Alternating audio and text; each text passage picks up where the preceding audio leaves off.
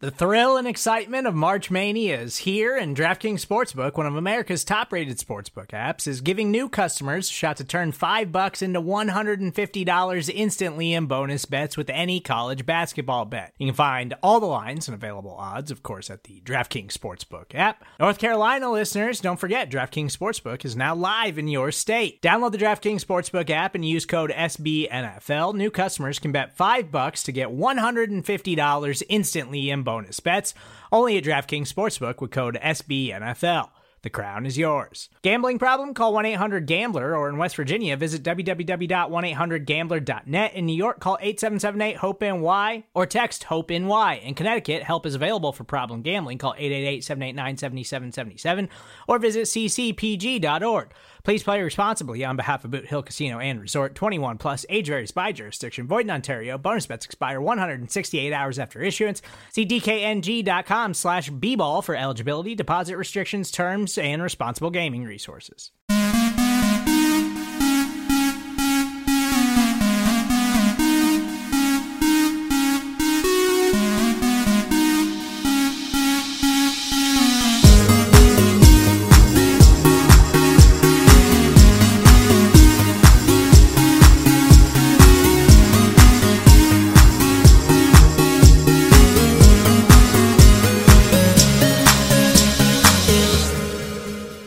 You can get this show, the Orange and Black Insider Bengals podcast.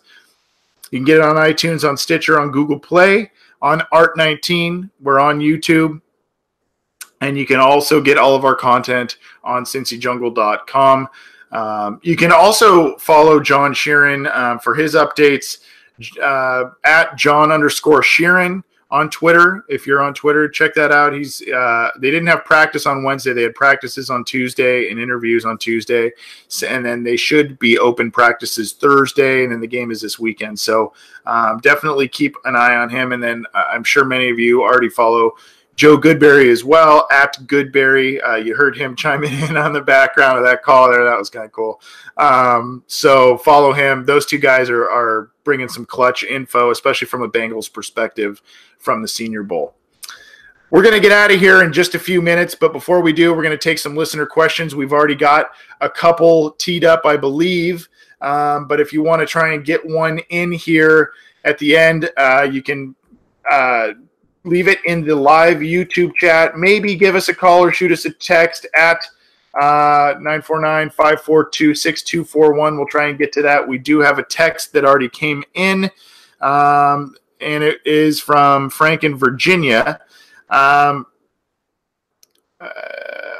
think the question is asking, how confident are we that Del Rio will be coming on board? If he does, I seem to remember that he ran a 3-4 defense. So that's an interesting situation because the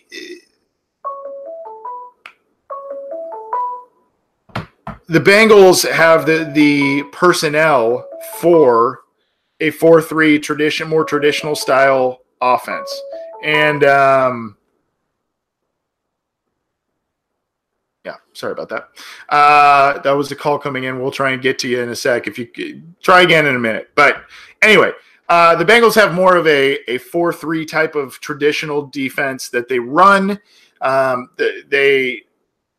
They've got the big defensive ends currently on the roster, more of the traditional mold. Sam Hubbard, Carlos Dunlap, Michael Johnson is currently on the roster.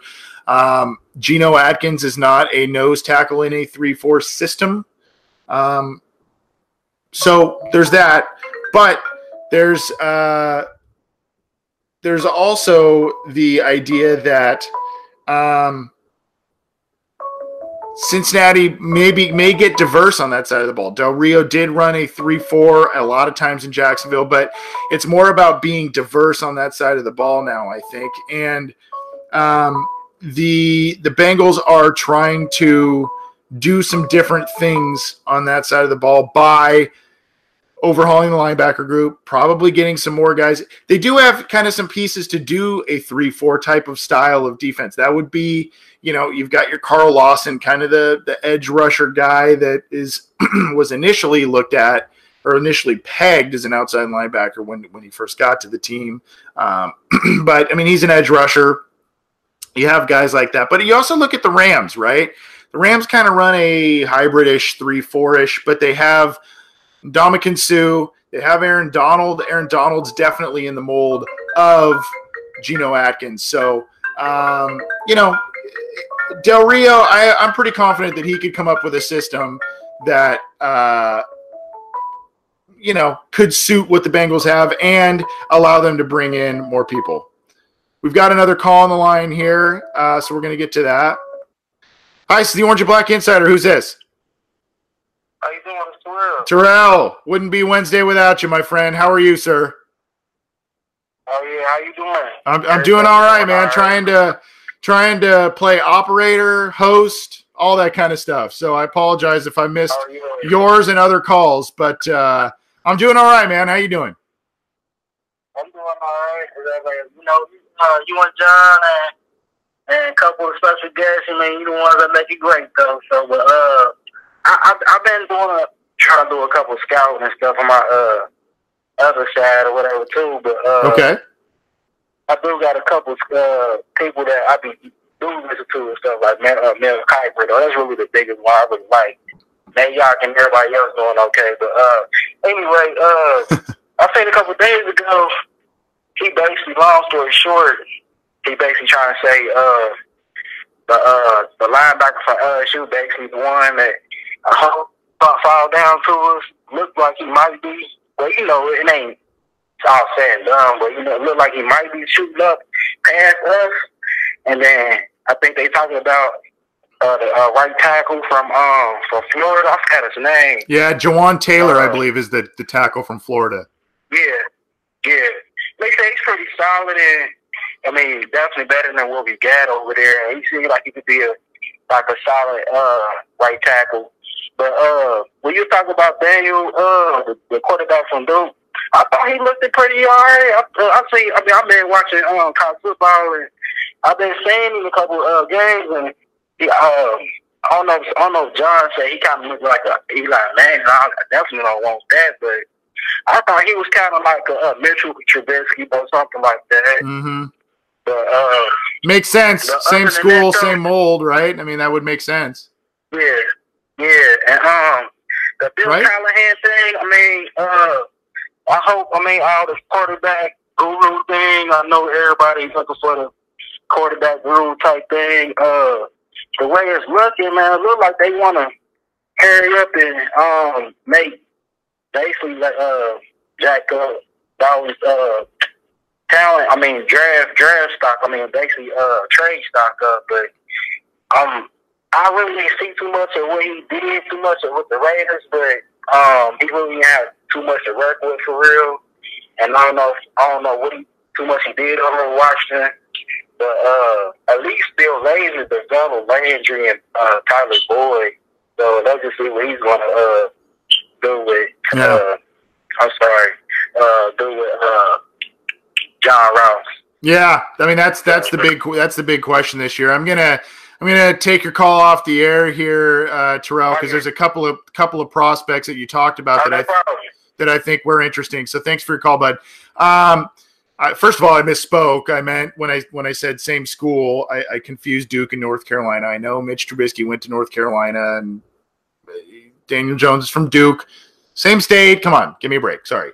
But yeah, see, this is the thing with Jones. I like I said when we were talking with John, he was a guy that initially I was starting to kind of warm up to, and then I kind of started hearing some reports and all that kind of stuff about him being dry and him not maybe doing so great in practices and all that kind of stuff. But look, unfortunately, this is where we get to be a little too hard on some of these young guys. Okay, first of all, when they don't play well in these college bowl, these scout bowl games, they get a couple of practices to play together, and then they get thrown into a game to try and have a great performance. It's difficult, regardless of how good you are. Okay, number two, this whole process, combine, Senior Bowl, all that stuff, it is paralysis by overanalysis. I mean, there are things that just,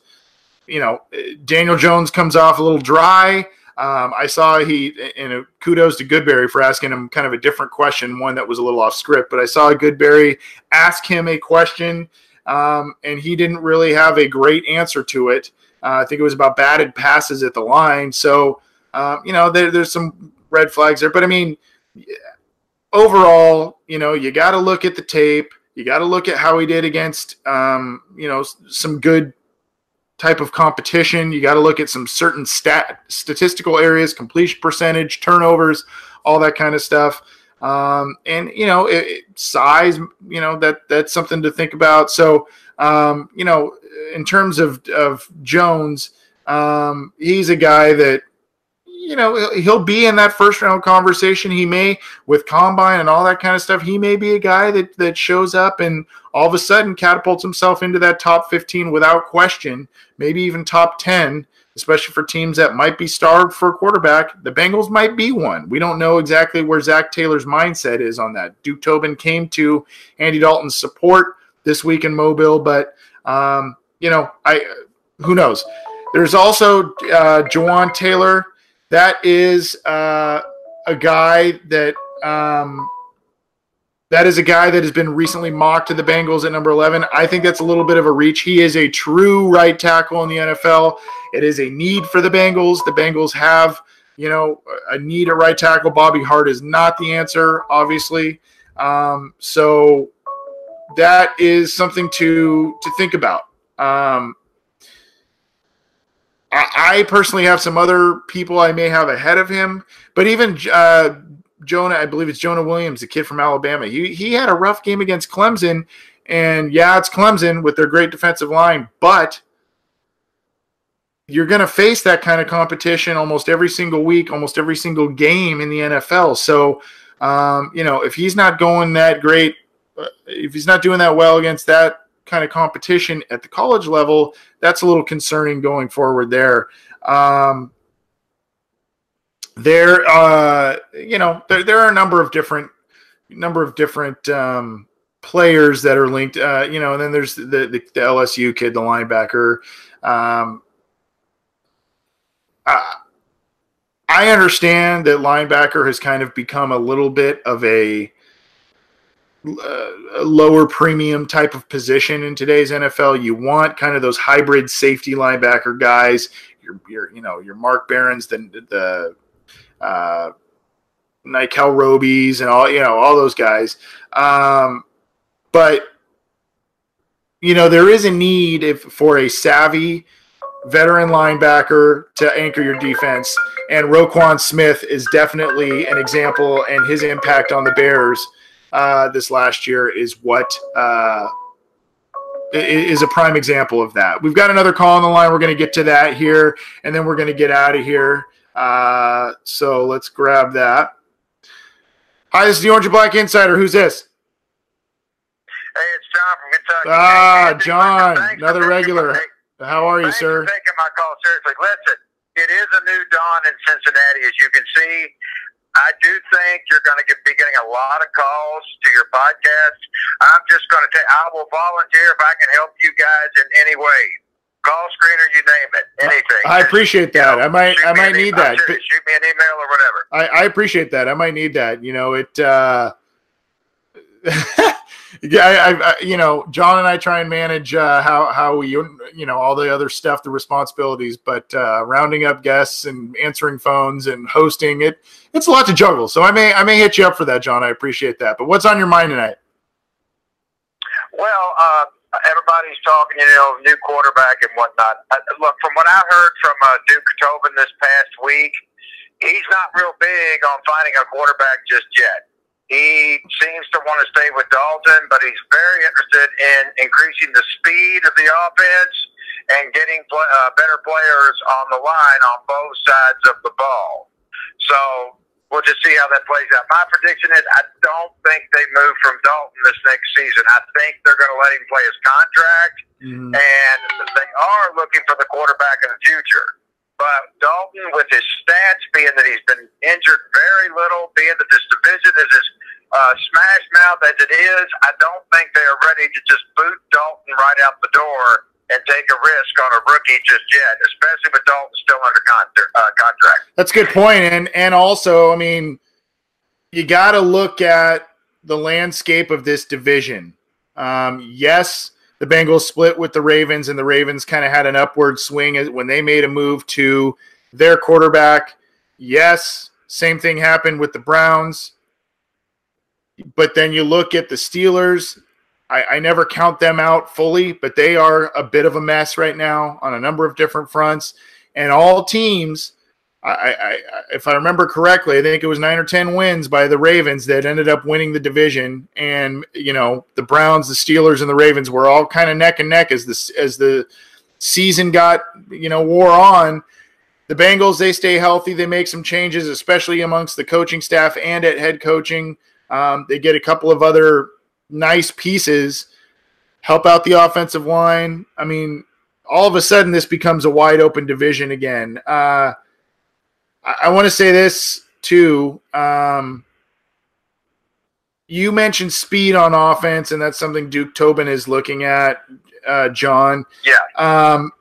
You look back to Jared Goff's first year, rookie year. Granted, he only started 7 games, but 5 touchdowns, 7 interceptions. Well, what have the Rams done the past 2 off seasons? Brandon Cooks, Robert Woods, Josh Reynolds. They add receivers upon receivers upon receivers and guys that can do, Higbee at tight end. And lo and behold, and also, some stuff on the offensive line, Andrew Whitworth being one. But lo and behold, Jared Goff, second year, 28 touchdowns, 7 interceptions. Third year, 32 touchdowns, 12 interceptions. So it's not rocket science that yes, the arrow is trending upward in terms of superstardom for Jared Goff. I do not put him in the same stratosphere as a Patrick Mahomes, Tom Brady, or others. What I do put him in as is a very good quarterback that has an outstanding supporting cast. He could elevate into superstardom, but the Rams, you got to give them credit. They brought a lot of help to him, and they raised his game. Well, he did raise others as well, but that's something you got to look at, especially in this process, this scouting process, I think. And you mentioned that about Duke Tobin talking about getting faster on offense, potentially adding more pieces. Yes, exactly. And another thing, too, everybody is always saying, well, Dalton's only as good as the players around him. Well, what about the coaches?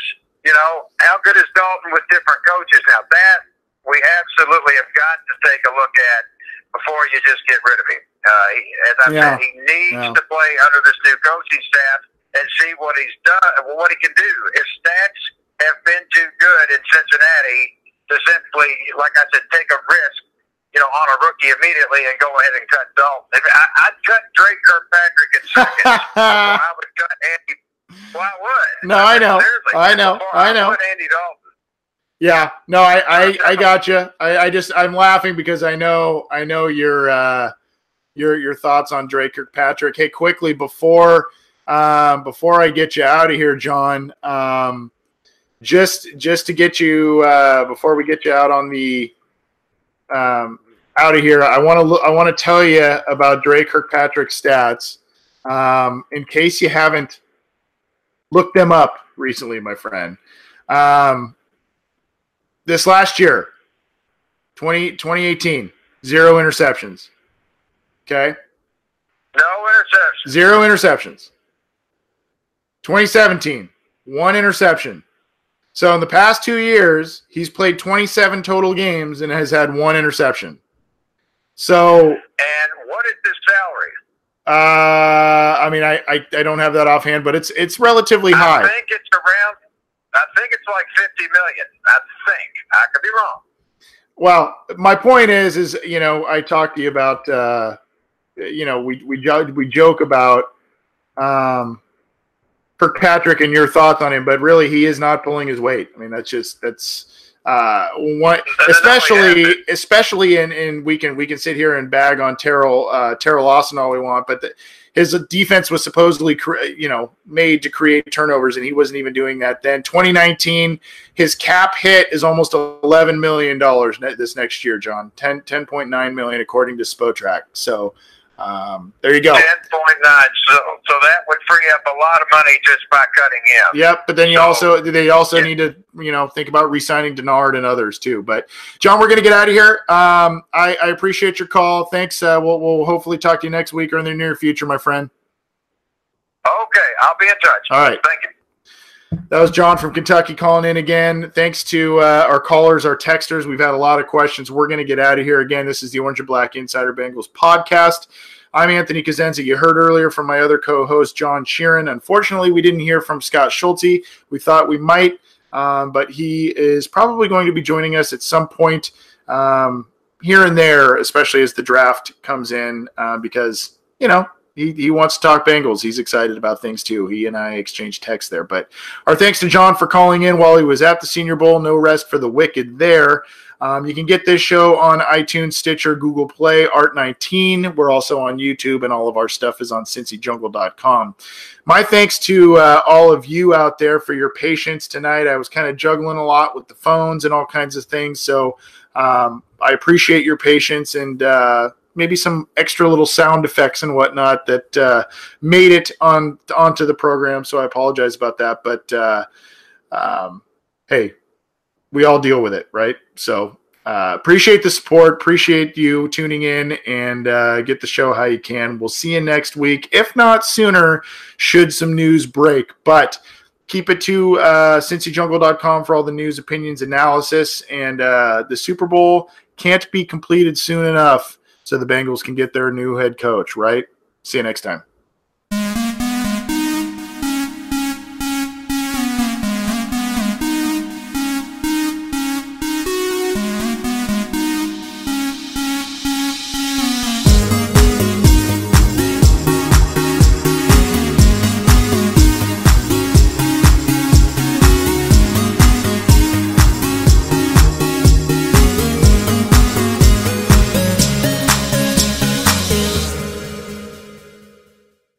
My name is Spencer Hall. My name is Jason Kirk. My name is Ryan Nanny. And when we combine, we form the Shutdown Fullcast. Voltron! I keep telling you, we're not Voltron. The Shutdown Fullcast is technically a college football podcast, but it's also a show about lawn care disasters, regional grocery stores we love, Tennessee Batman, homeowners associations, bears and video games. I mean, there's also some actual football discussion, like about coaches having huge contracts, or coaches making terrible decisions, or coaches saying really stupid things. Or the NCAA saying really stupid things. Yeah, there's lots of stupid things in this big, dumb, beautiful sport. Sometimes we talk about football games. Allegedly. If you want to take college football exactly as seriously as it deserves to be taken, come find us on Apple Podcasts, Spotify, or wherever else you listen to podcasts like this one. The Shutdown Fullcast. It's not Voltron.